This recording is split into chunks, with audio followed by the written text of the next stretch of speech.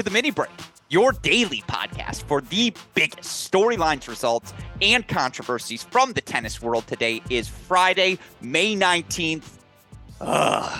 What a day in the Division I college tennis world. We know the four teams that will be competing for the Division I, men's semifinals. We also know the two teams that'll be competing in the D1 women's final, but we'll save that D1 women's talk for a different podcast. Here, I'm going to focus on all the action that unfolded in what was a two-day NCAA Division I men's quarterfinal session. And joining me to help recap it all is the man who has joined me throughout the course of our broadcast, not just throughout May Madness, but throughout the course of 2023, 2022, really since we've been doing this here at Cracked Rackets. Of course, he's a man you all know best as the forefather of the college tennis ranks formula. Predictions never far from the listed UTR, one of the many dames to root for the Liberty Flames, the professor, the lean, mean, vegan machine. It's Chris Halioris. Chris, what are we? 8.5 hours, however long the tennis was today. How are you feeling, my friend? Your reaction right off the bat.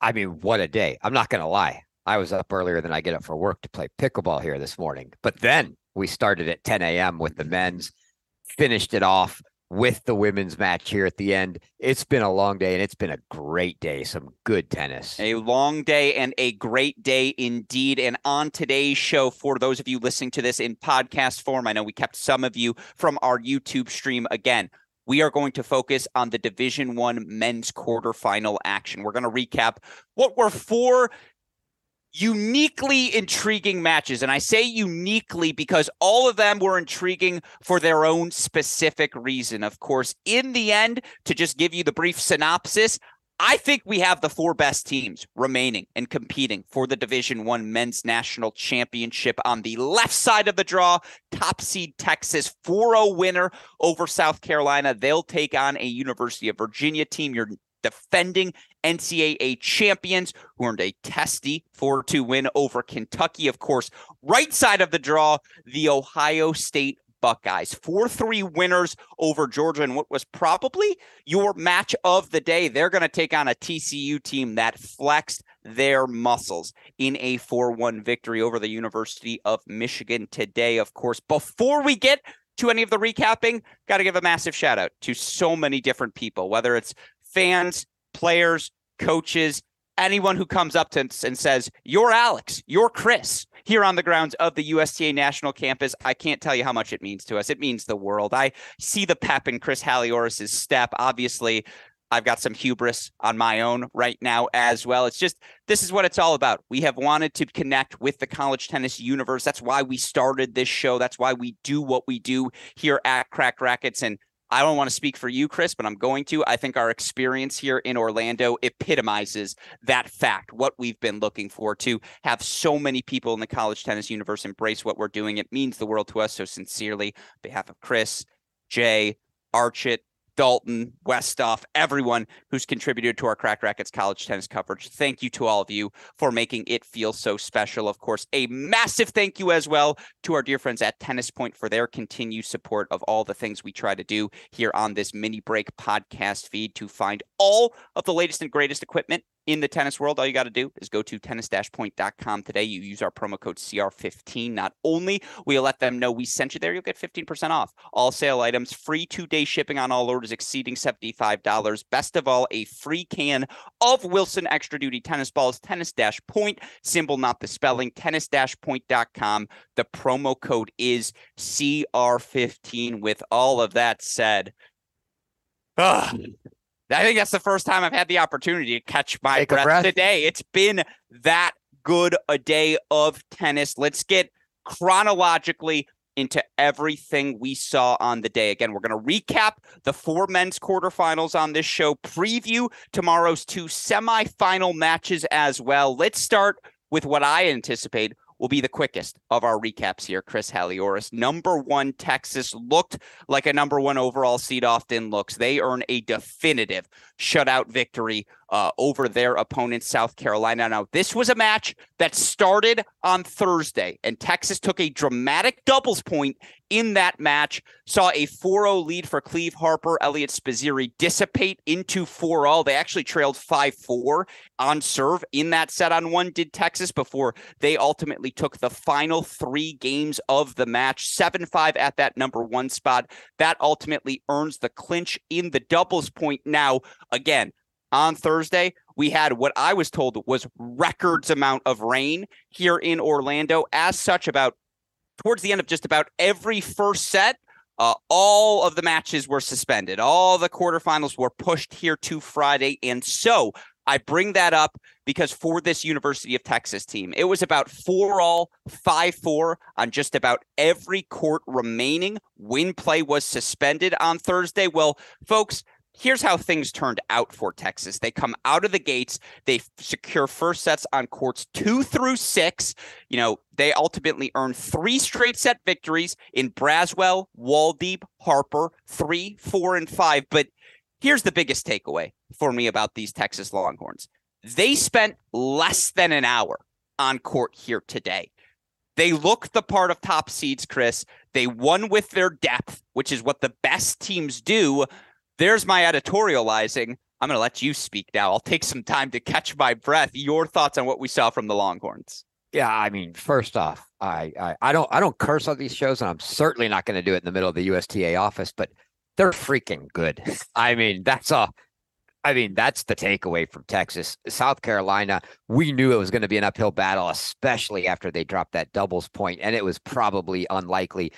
But Texas didn't even give them a chance to make it a battle. It's rare that you see a match like that doesn't ever get close. We never even had a 5 or 10 minute window where we said, wow, South Carolina's got a chance to get back in this one.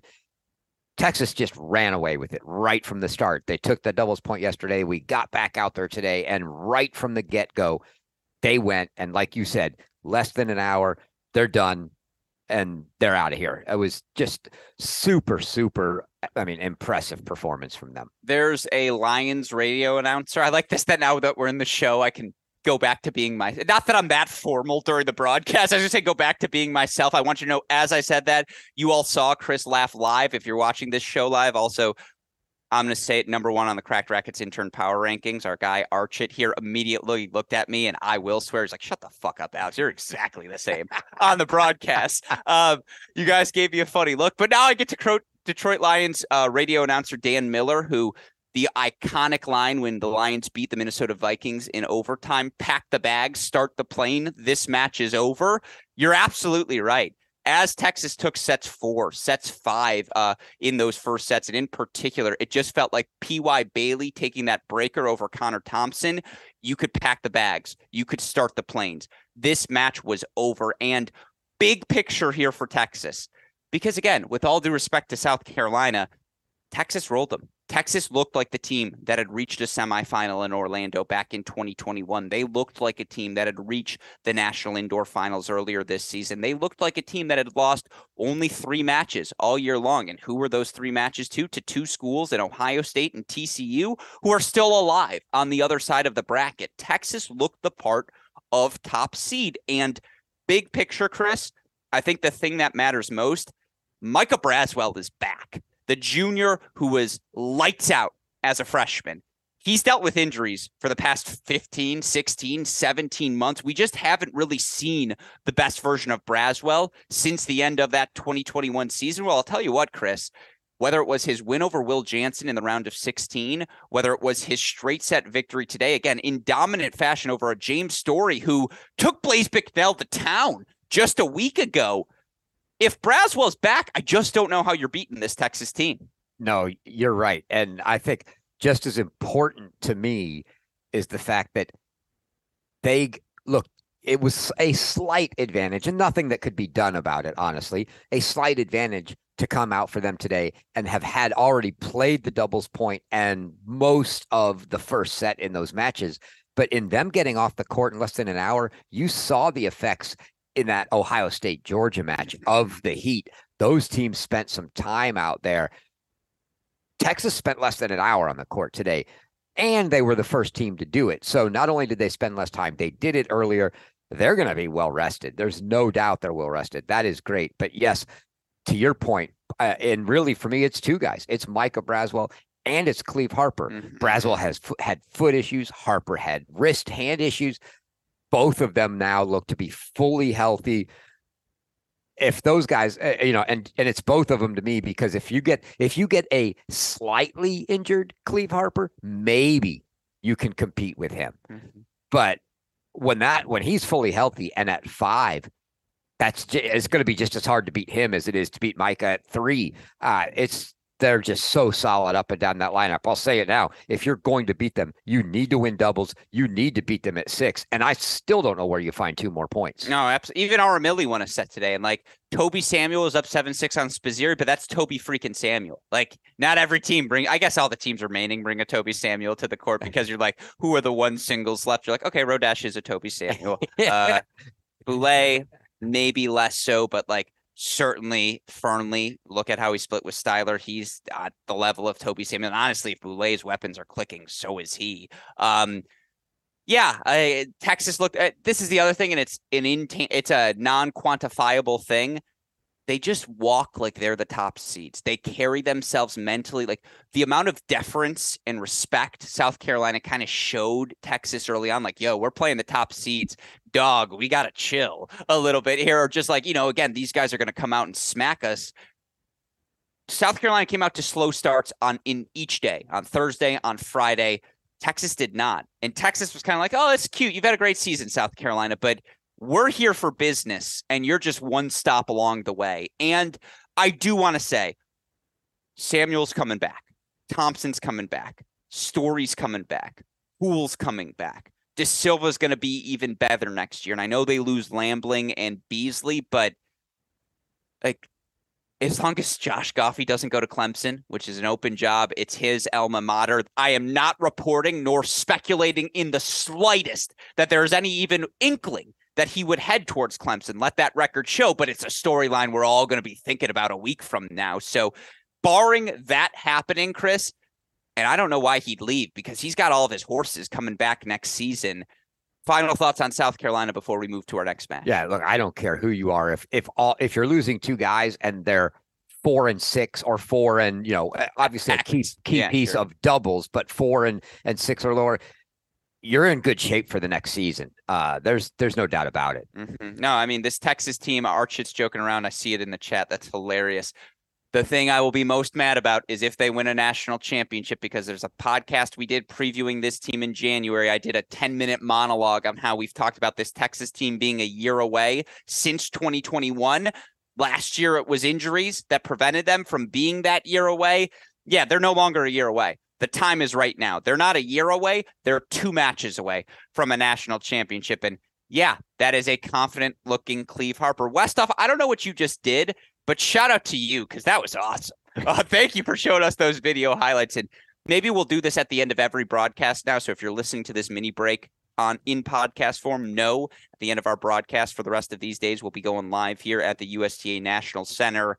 Texas 4-0 winners. Yeah, if you see Bruce Burke tan on court tomorrow, it's because he got to sit poolside. He had the entire afternoon to relax. It wouldn't shock me if Texas came and practiced around 6, 7 p.m. here tonight, because they only did get an hour on court. And again, for these athletes, an hour is just not enough. That said, you see Texas on your screen, 4-0 winners. They advance to face the defending NCAA champions in the University of Virginia. And look, the pause in this match, the fact that it was delayed from Thursday to Friday, I think it was just much more significant for the Hoos and for Kentucky than it was in that Texas-South Carolina match, because with all due respect, again, South Carolina fought. It was one-way traffic for the most part, and that's a credit to Texas. This Virginia-Kentucky match was anything but one-way traffic. And you do wonder if this match was played over 3 hours, 4 hours consecutively in this 90-degree Florida heat, as opposed to having, a night to recuperate, a night to recover, a night to reassess game plans and have some of the best tactical adjusters in the game in Andreas Pedroso, Scott Brown, Tret Huey come analyze what went wrong on day number 1. Look, the Who's bounced back extraordinarily strong here on their way to a 4-2 victory over Kentucky. Of course, first and foremost, this match was a rematch of a 4-3 match we saw earlier this season in Charlottesville. Of course, a rematch of the 2022 NCAA championship as well. And credit to Virginia. They had, I think, 6 match points at the number 1 doubles position on Thursday. They got a 7-5 win from Rodesh and von der Schulenburg at 2. Kentucky, a 6-3 win at 3. It was a barn burner of a set in doubles. Again, Woodall, Montez, multiple match points. They served for the set, up 5-3 as well. Credit to Badi and Ianni. They did not go away. And that's a duo that's been under 500 this year. And yet they fight off multiple match points. Sometimes Alafia Ianni does things and your draw it just hits the floor. You're just like, how? And in the end, it is a 7-6 set, of course, to Badi Ianni. They take an 11-9 breaker at 1 to take that 1-love lead. Now, again, things were really early across the board in singles, so I don't even count the single session we saw on Thursday. We reset here on Friday. Credit to the Who's. The only significant lead they had was Alex Kiefer, who was up 4-0 at 5. He closes out a set 6-4. They also get first sets from Chris Rodesh 6-4 at 1, Ryan Getz 6-4 at 4, and then the big one from 5-3 down in the first, the Doc Von, Jeffrey von der Schulenburg. He takes a 7-5 first set. That was the reset. That was the refocus. It felt like things were even across the board, and credit to the Who's. They kind of pulled away from there for a moment. Straight set win from Getz, who lost 7-6 in the third to Badi in the regular season. That loss clinched the match for Kentucky. So Getz, who has as many second most wins, on the Virginia team in singles this year, he goes 4-2 over Badi. His kick serves a joke. Again, we're going to look back 3 years from now and be like, remember when Ryan Getz played 4? Wasn't that funny? Getz wins in straights. Rodesh's match is moved to a couple of different courts, but he wins in straights. The big thing, junior Alex Kiefer has been as good as advertised this year. So solid in a 4-3 win over Jaden Weeks. It was 3-1 for a while after that. And again, von der Schulenburg had a first set 7-5, but Joshua Lapadat from a breakdown, he comes back. He takes a second set 6-4 on 2. You also had the other 3-set battles unfolding. Montez Ianni forced to a third. Dahlberg Kosnay forced to a third. Now credit to Alafia Ianni. Gets a timely overrule, serving 15-30 in his 5-3 service game. It turns into a point penalty. He closes things out from there. 6-3 in the third. Lapadat again was down break points, chances for von der Schulenburg to close. He fights so many of them off. 6-5, he's up in the third set when the match is finished, and that match does not finish because credit to freshman Mons Dahlberg.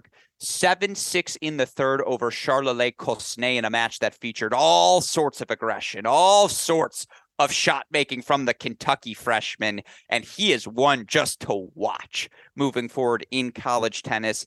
That said, Chris Halioris, monologue complete. Here's the big thing. Virginia won at 5-6. Those have been their weak spots this season, or at least the ones we were most uncertain about.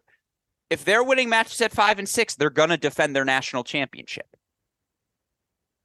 If they're winning at 5-6 at both, you don't think Texas can beat them losing at 5-6? Yeah, I do. Okay, carry on. I mean, yeah, you got to like your chances, but I mean, who are you beating in the Texas top 4? That's the question. So it's definitely still possible, but no, definitely is well needed from them because it's a much tougher path if they don't get them. But yeah, they were just so impressive. They come into the day down that point, from dropping the doubles point, and they just got off to quick starts in singles. They took the lead. They looked for a moment like they were going to run away with it, and I think that was the point where we got to actually see that. I said we hadn't seen them tested much in the ACC. It's been a while since we saw them tested. It looked again like even though they dropped the doubles point, they might just go 4-1 and it was going to be over, and it wasn't really going to be a test. But when Lapadat managed to get that set and split and send it to a third, that meant we were in for some 3-setters. Yes, they jumped up 3-1, But yes, Ianni goes and closes out Montez, and now we have two matches. And Cosnay was up basically. What you didn't mention there was he was basically up a break the entire third set. He was up a break early. He gives it back. He gets it right back again and gives it back to 4-all. And I mean, that was a crazy finish to that match. Mm-hmm. But they actually looked like for a brief moment that, hey, we're up 3-2, but we could be in trouble here because we're down breaks. We were down a break the whole time on 6, and Lapadat had the scoreboard pressure advantage. They were staying on serve, but he served first, and he would be up a game every time. And it certainly you still would have rather been Virginia, but it was getting very, very tight. And then, I mean, Dahlberg just comes through for him in the end. That was the key to me is, yes, they got tested, they got pushed, and the freshman comes up for them. That's going to pay dividends, and that sets up a great match for them with Texas. No, you're absolutely right. And again, credit to the Cats. And why you couldn't write off the Cardiac Cats is they won a 4-3 match against Tennessee in the SEC semifinals. They won a 4-3 match against Georgia in the SEC final. They won a 4-3 match from 6 first sets down against Northwestern in the second round. They won a 4-3 match against Stanford from a doubles point down, I believe. This team was the Cardiac Cats, and they didn't go away. And man, a credit to Cedric Kaufman, Matthew Gordon, Coach Draxel as well. First name unknown. I don't know. I call Brian Draxel. I call him Mr. Draxel. That's the thing, because I know Liam. So I'm like, I can't call him Brian. But I'm old enough. I don't have to say Mr. Yeah, I mean, it would be weirder if you called him Mr. Draxel, Chris. Let the record show. But yes, Brian Draxel, the fight this team has, like, the amount of respect I have for what Cedric Kaufman is building right now with this Wildcat program, they just don't go away. But, I mean, you could say all of those things about Andreas Pedroso, Scott Brown. I'll give a mustache Tret Huey a little bit of credit as well, despite my best intentions. Virginia could have folded. Like, absolutely. It was 3-1 on the scoreboard, and it's a credit to the Hoos for building those straight sets, and it's a tutorial on why it's important to protect your first set leads.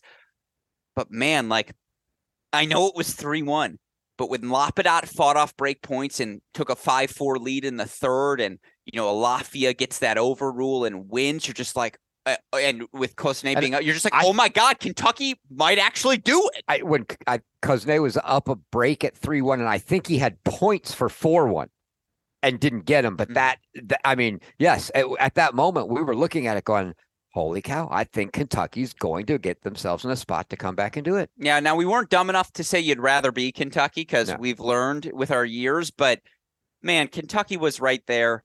That said, you look for this Virginia team now overall on the season. They moved to a remarkable 28-4. They've won 20 consecutive matches. This is the second straight year, Chris, they've ripped off a 20-match win streak. It's the decade of the Hoos. I keep saying it, and it's stuck in my head. If you listen to the broadcast, you know what's coming next.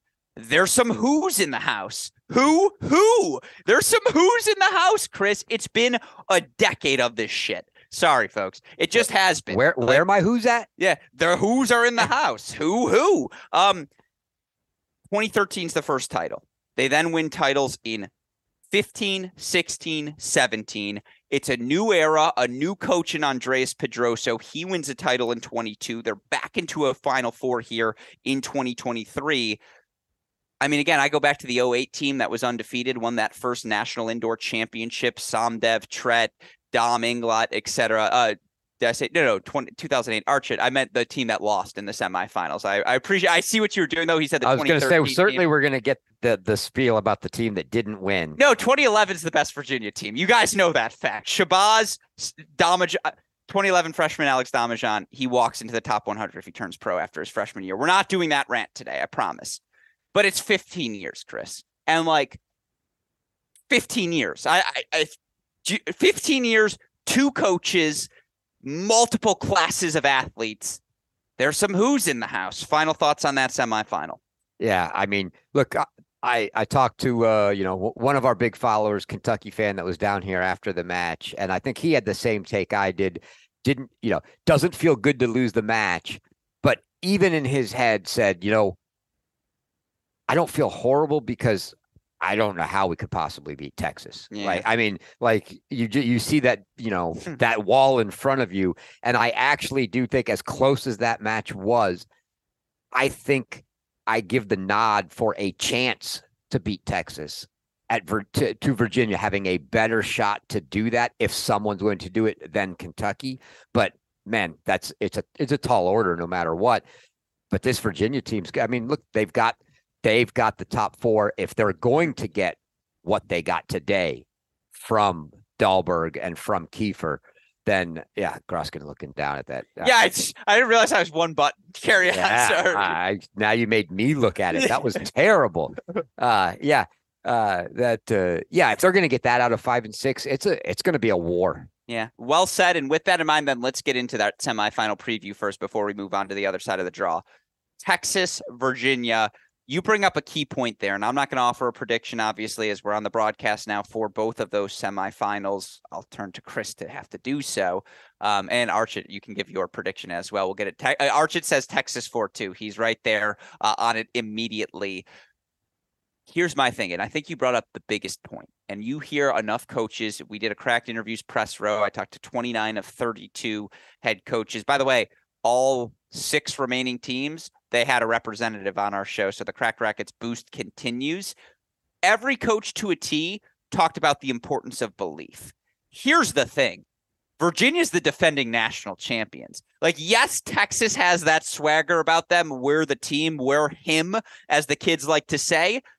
But that's been Virginia mindset all season long. And like, they will look at Texas, it's like, oh, that's cute. You're a 1 seed. Like, we actually have a ring. You want to see what that's like to have to beat us to go get a ring? I think they have the gumption, the moxie to take on this Texas team. Do they have the doubles? Do they have the singles depth? What are you watching most closely, Chris? Give me your thoughts on a match calculus. Yeah, first, I totally agree with that take. And I've talked to several coaches here too, the same, even coaches about their own team that said, it just takes time to develop that. And because it takes time to do it, you can't just tell a kid believe, right? It's like telling a kid not to get tight when he's, serving at 5-6 down 30-40. You can't tell someone that. And when you have freshmen in there, like you've got, say, in Weeks and in Kazne, and you don't have the title. Yes, they got to the final last year, but they lost to Virginia. Virginia absolutely is going to walk in there thinking they can win, whether anybody else thinks it or not. They believe. Boy, I don't even know where to start. I think, first of all, again, Texas, I've got to give the edge to Texas in doubles, I think. And if Texas takes the doubles, I see no world in which they lose 4 singles matches. I just don't see that happening. So for that reason, I'd say the doubles point is absolutely critical for Virginia to have a shot, and very possible for them. I just would lean towards Texas. Again, if you're going to beat Texas, if you're Virginia, you have to win doubles. You have to beat Millie at 6. You have to find 2 more. And as good as everyone has looked, I'm not sure where those 2 come from. I mean, somehow you figure out how to split 1 and 2. I don't know how you do. Maybe it's over Paley, but whatever. Split 1 and 2, and then you're going to have to go to the ret, to 3, 4, 5. It's possible. I just don't like their chances. I am exactly there with Archit. I think 4-2 Texas. You want me to clinch? Who are you looking at? Ooh, I mean, look, I talked to Mr. Harper today. He loved the Cleve prediction for the clinch, which was not a bad prediction, right? And you've got to go with a match that might be out there for a little while. So, boy, I hate to say I don't want to do it again, but yeah, I am going to do it again. It's going to be Cleve. All right, I like it. There's pandering, and then there's pandering, and yes, we have seen the. Can I just say again, quick tangent? I'm a hugger, as you know. I've gotten a lot of hugs here in Orlando. The Harper parents, the Beasley parents, whom I love, the Lucianic family, whom at the end of my interview with Andrew, I made sure to send the love, and they go, "We got love back for you." When I saw them today, it just put the biggest smile on my face. So shout out to the Lucianics as well. We got a question for you in the group chat, Chris, from Jason Kirsch. Shout out Southeast Michigan. Have to ask, where'd the vintage Iowa tennis shirt come from? I mean, okay, let's be fair. I don't like that it's vintage now. I know. Well, Wait, to ready be fair, for this? Oh, There it is. yeah, there it is. Yeah. Okay. Carry on. So a couple notes about this. One, I make it very clear. I do this for the gear. I tell coaches, bring me your gear. I want gear. And it's whether I see them in person or whether they mail it to me. I have it. I will be sporting another one tomorrow. Note number two, My gift of the day, South Carolina, of course. Yeah. Carry on. I can't possibly wear the shirt of a team that's actually competing in the championships to appear biased, so I couldn't wear any of those. I'm, notably sporting a Charlotte hat, an Iowa shirt, and Florida State shorts. But to answer your question, back when Dan Leitner was with Iowa, this actually, I would say, is not the vintage Iowa shirt because, hey, folks, they still have a women's team. Mm-hmm. And that is actually where this shirt came from. But everybody on the grounds has asked me the same question. Love the vintage Iowa shirt. It's like an antique, Coach Roditi told me. But yeah, it's hey, I'm sporting the Iowa shirt. Thanks, Coach Leitner, who's no longer there. But that was a gift from them. And that's why I'm sporting it today. I like the story. I like it. Again, I appreciate the engagement, Jason Kirst, as well. And yeah, again, it's really fun, certainly, to be on the grounds, to get to interact with everyone and get to see these matches unfold as well. And again, Virginia, to get us back in here, 4-2 winners over Kentucky. They'll take on Texas. Both Archit, Chris picking Texas to advance to the national championship final. Now, the question is, who will they pick Texas to face? And of course, we'll find out whom, as it's going to be a battle between our number 2 and 3 seeds. We're going to stay chronologically here. Let's talk about TCU. I think people are expecting me on the show here today to come out with tears or be so upset, and I am. You can't be upset. TCU was the better team. So there it is. And they took it to them. Well, so that's not true, because let me do a brief monologue here. You talk about how we got there. Here is why I'm not upset, truth be told, on this TCU 4-1 result over Michigan. Of course, I don't get upset anymore. I actually am calloused up. That's not true. I get very upset. I just know how to hide it better. This one, though, I'm not upset about. To your point, we came into this match saying Michigan, a Michigan team, by the way, that had not lost a match after winning the doubles point, they had to have doubles, particularly given the fact that we saw Luke Fomba active and we saw him in singles. We'll get to that fact.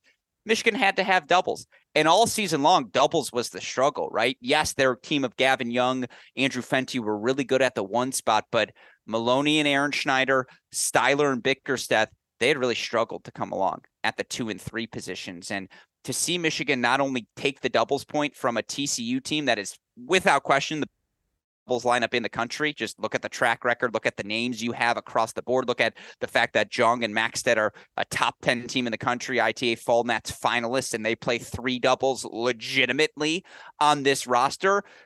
Michigan comes out, and despite, I love you, chair umpires, Anthony, I literally saw Anthony, our head official, and I went down on one knee and I go, sire, and I wait for him to knight me officially because of course he's the leader. Being a chair umpire sucks, because you only get heard about if you screw something up or if people have a bone to pick with you. It was a terrible overrule. It was a terrible overrule to give Michigan the doubles point. And maybe that was the gift of tennis gods karma that TCU needed just to set them off and get them going, because credit to TCU. And this is where my monologue will end, Chris. It was dead even in this match through the first hour of singles. Styler takes a first set on 1. Vivez from a breakdown takes a first set at 6, but you had 5-all on courts 2 through 5. You had breakers on courts 3, 4, and 5, as well as a heavily knee-braced, haven't seen him in about a month, Luke Fomba competing at 2. And this is where you can't get mad if you're a Michigan fan, which I'm not anymore. But if you have any connection to the University of Michigan, I will speak for you here. 7-6 first set to Jong. 7-6 first set to Gorsny, 7-6 first set to Captain Jack, 7-5 first set to Luke Fomba. It was dead even through the first hour. And when the backs were pushed against the wall and it was crunch time for both teams, TCU won the most important 10 minutes of the match. And from there, in 90-degree heat, TCU was just better prepared to weather the elements. And They looked like a top seed does. Straight sets from Fomba, 5-3. You had the landlord, Sander Jong, 7-6, 6-1. Captain Jack, the freshman, 7-6, 6-1 as well. And then the man I call the chosen one, who came up with some of the most ridiculous hands and the most ridiculous gets, singles or doubles, throughout the course of this match. It's freshman Seb Gorsny, 7-6, 6-2. He looked on the precipice of cramps against the Gavin Young, who certainly was about to start cramping for Michigan as well. 4-1 TCU over Michigan. You know, even Fernley had forced a third set on one. Now, credit to Bickerstaff, who probably played his best match of the season today.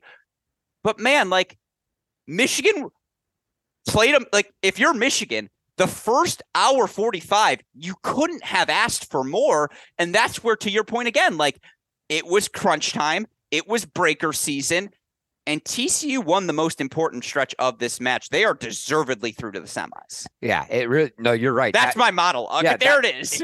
Michigan takes the doubles point, and then to the point where we're, you know, at 5-all on all of those matches, not necessarily simultaneously. 3 of them, I think, were, but, you know, 2 through 5 all go, 3 of them go to breakers and 1 goes 7-5. So to the point where you're at 5-all in all of those matches, it was a match. The problem for Michigan is they lost them all. And that was just a killer. Even at that, you start to think, hey, we've seen a team like South Carolina go to Tennessee and win doubles and drop 5 first sets and come back and win the match. It's possible, and you want to hold out hope. But boy, TCU just from that point, they just played very, very well and took it to them. But yeah, it was absolutely a match running until the point where TCU made that huge push at the end of the first sets through the middle of the lineup, and that just put the dagger in the heart. Fomba served lights out today against Maloney. Lights out. He looked every bit of the 6'6" he is. Like, just, there was nothing Maloney could do. He had a bunch of chances in the first, but there really wasn't much he could do after. How tall is Gorsny? 6'3", 6'4", maybe. Yeah, 3-ish. I when we walked over and talked to them after the match, and I saw, you know, first time standing right next to him, I thought, holy cow, he's big. I mean, I know Fomba's big, but Gorsny looked big. No, he's 6'3", 6'4"-ish. Like, he's got the requisite size, and yeah, he's got the lengthy arms, as Archit's pointing out here in the background. Archit, we're going to get you a microphone later. I promise. You will be a part of these podcasts moving forward here in the week. Yeah, I agree. Like, God, Fomba. I mean, I agree with my own point. Fomba was exceptional. You start disagreeing with your own. No, I just like problems. But okay. I don't know if TCU actually, yeah, that's true. I don't know if I actually, like, if they sent this tweet or just in my head, I've so built it in. Can we just call Gorsny the chosen one? Like, I just think it fits. He clinched the hands, just like how easy he makes it all look. Tell me you're in on the chosen one. Because, for me, it's how good their freshmen are right away. It's like Pennington Jones, Gorsny are exactly as advertised. And by the way, they played Maxted, not Vivez, at 6, and even he did the job well. This lineup isn't, there's a reason they're the 2-time defending national indoor champions, and now they get to flex their muscles in what is Texas, Florida heat. Yeah. Can't argue. Sure. This is going to be just a try. I mean, both of these matches. I mean, look, we got the 4 best teams. You said it at the start. We've got the 4 best teams in college tennis in the semifinals, which is all we can ask for. That's going to be a couple great matches. Absolutely. And all right, I'll do it quickly, very quickly. What Andrew Fenty, Patrick Malone, I might cry. So I'm really hoping, like, this may be why I've repressed it so much. What Andrew Fenty, Pat Maloney, and Andre Styler meant to this Michigan men's tennis program is everything. Everything. And I can say firmly, I don't think we'd be where we are today here at Cracked Rackets without Michigan legitimately becoming the legitimate, I don't want to say national powerhouse because they made a couple of quarterfinals and a national indoor semifinal 2 times, but like, Michigan's real. And I just think because that is the university I attended, I think with Michigan being in the mix, there were times at national events where now coaches like were kind of taking us a little more. I don't know why they would take me more seriously as Michigan gets better, but I swear I felt that gravitational pull. And Andrew Fenty is going to be an All-American. Andre Styler is going to be an All-American. Pat Maloney better freaking make, what is it, round of 16 quarters to clinch All-American status in the NCAA singles draw, because if his face isn't up somewhere at the Varsity Tennis Center, we're just not honoring the people who matter most to Michigan men's tennis, and the spirit, the ethos, the skill, just all of it. I love those three like brothers, and they have been brothers to me. Again, they've been so kind over the years, and they just put Michigan back on the map. I don't know how else to say it. And this will be a bitter ending. And at some point, I'll go see those guys, and we'll all go cry together, get a good session out as we deserve. What's the Jimmy V quote? A good laugh and a good tears. Now that's a good day. Yeah, exactly. We'll go have that good day here later tonight. But again, I started out by saying I'm a hugger. I'm an affectionate man. I love those three. They're my brothers. I'd kill for them. Anything they need, I'm right there for them. They put Michigan men's tennis back on the map. And as bitter as this is, the program would not be where it is without those three. So if they listen to this, if you're close to them, someone share that. They know I love them. We'll talk about them more later. But yeah, to your point, I didn't cry. Shout out. TCU was just the better team. Like, there's no ifs, ands, or buts about it. And I agree with you. I think we have the four best teams, because now we can move to our final result of the day. Ohio State dropped doubles, and yet they earn 4 straight set victories, Chris Halioris, on their way to a 4-3 win over the Georgia Bulldogs.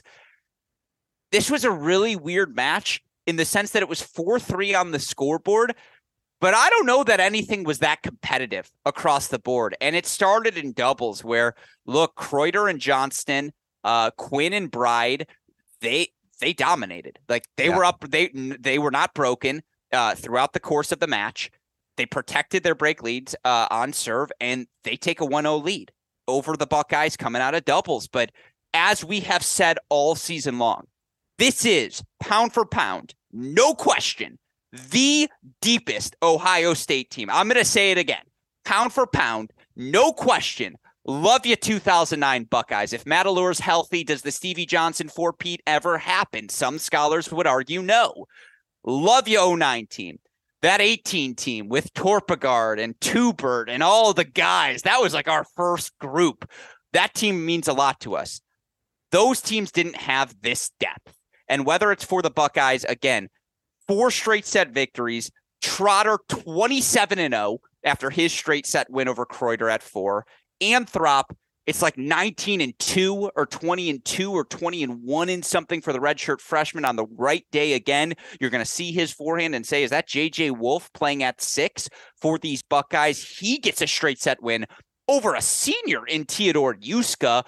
Of course, at the number 2 spot, Kingsley's, and I finally got to meet Mrs. Kingsley today. The most lovely human. And I made a joke to her. I go, yeah, like, sorry if we don't cover Kingsley enough. It's because we know, like, it'll be 3-1, 4-all in the second set, and then we'll go to Kingsley's court. Because Cannon likes to get his court time in. And credit to him, to Phil Henning. That was a really fun match. Again, in the end, I'm blanking, Kingsley, a straight set victory over Henning. That's 3 points for the Buckeyes.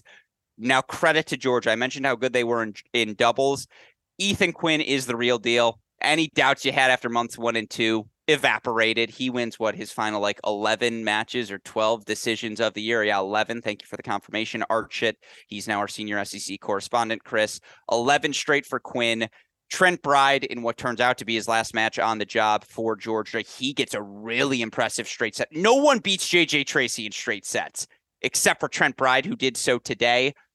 Comes down to the number 5 spot, a spot that felt very swingy from the start, Chris. It was a first set to Alex Bernard, but Miguel Perez Pena, the sophomore, was up 5-2 in the second until he wasn't.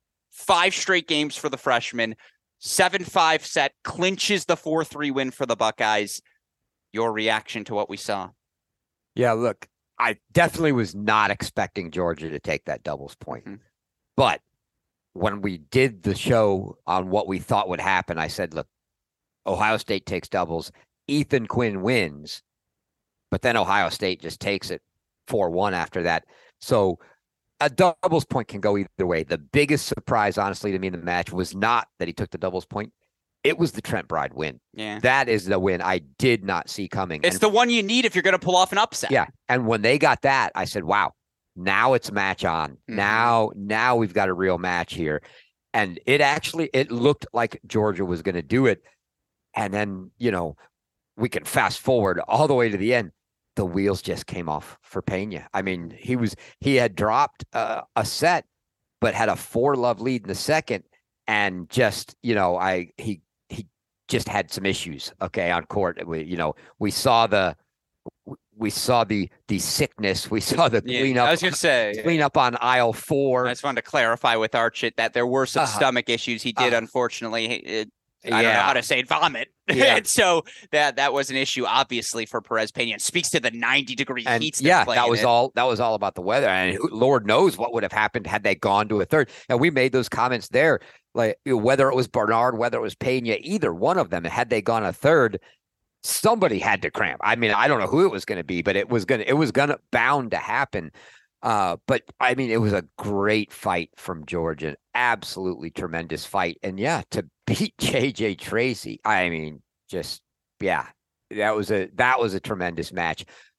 I just think in the end, the depth there for Ohio State is it's just so good. And to try to take out Bernard and Anthrop, and this is the reason you said we've been talking about this all year.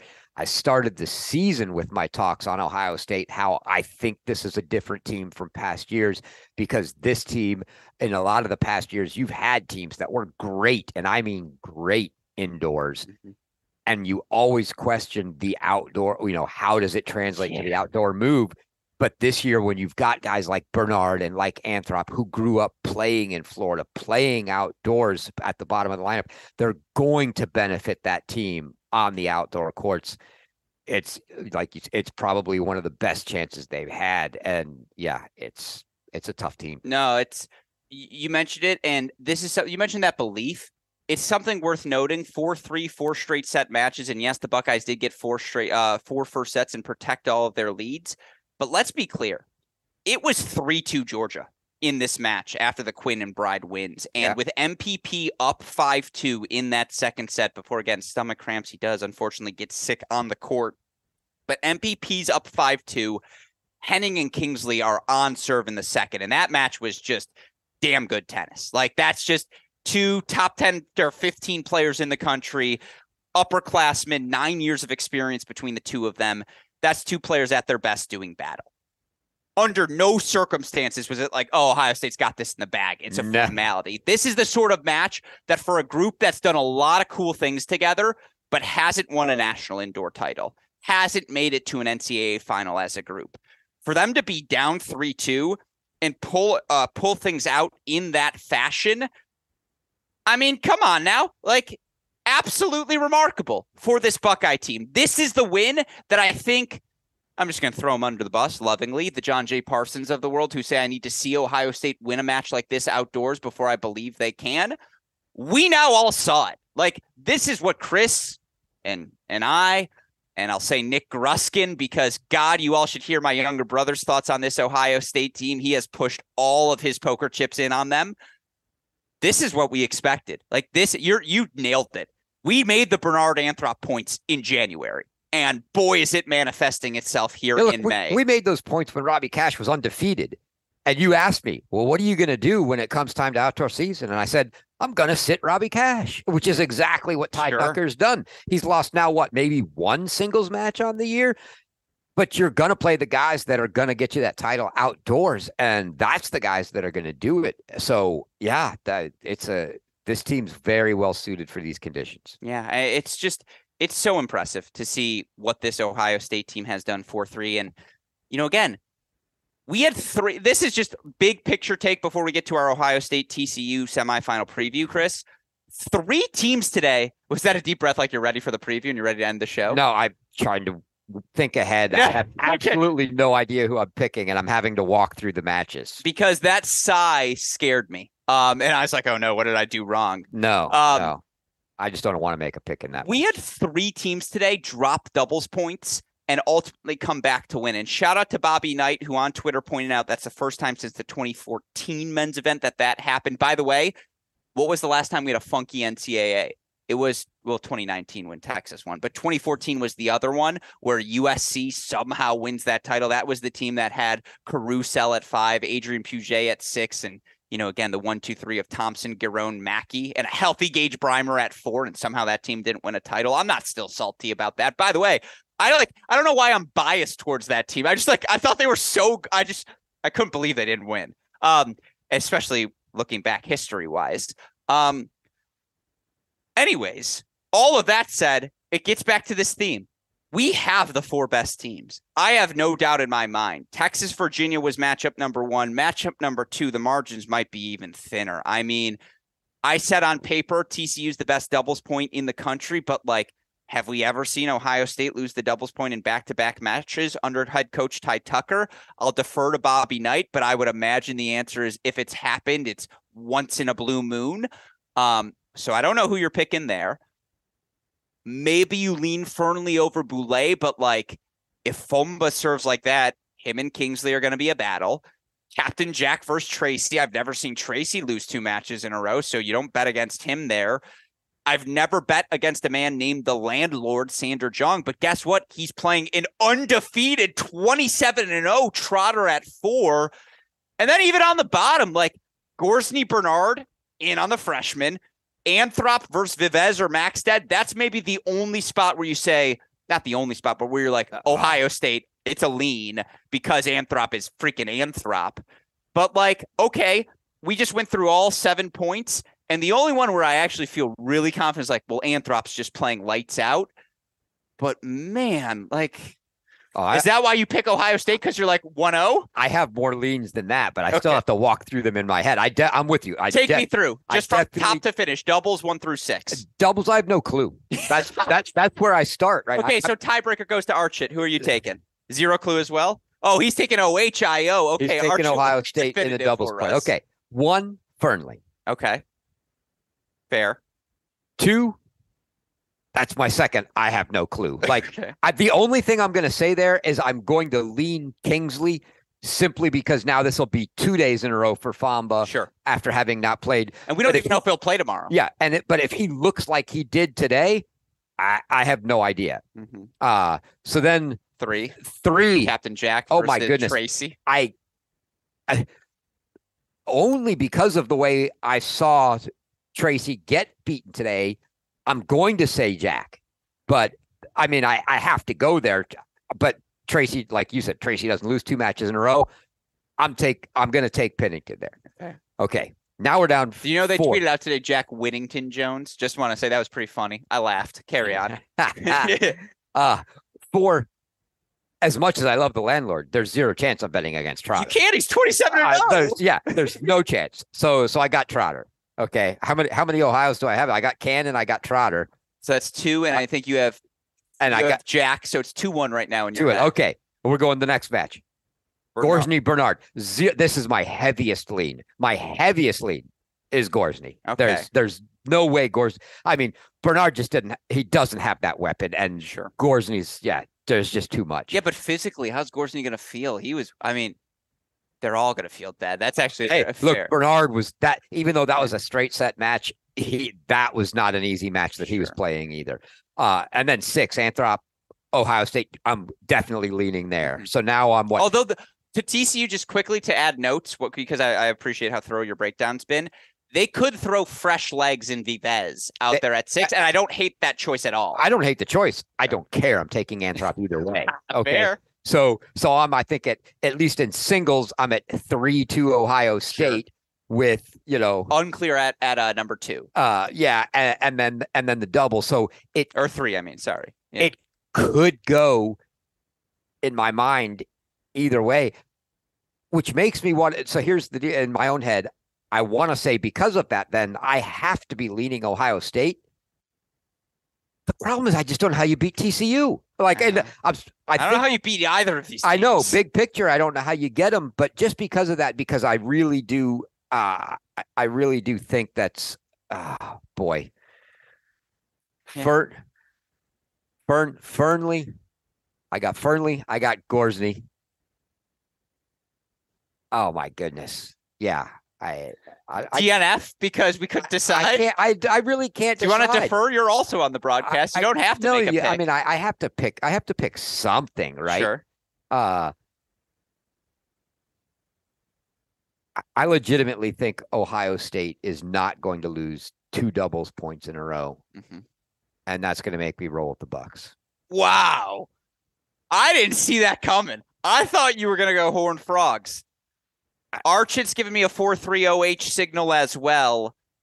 I just think the pick is 4-3. Like, that's the pick. It's like, it's going to be a 4-3 match. That's what we're both leaning. It's the ultimate cop-out. Sorry, folks. That's what I've done all season. That's what I get to do now. No, it is. And I think that, and I do think the doubles point's going to decide it. These teams are so even. We said that today. Yeah. And then the 3 teams won 4 singles matches. Yeah. Yeah.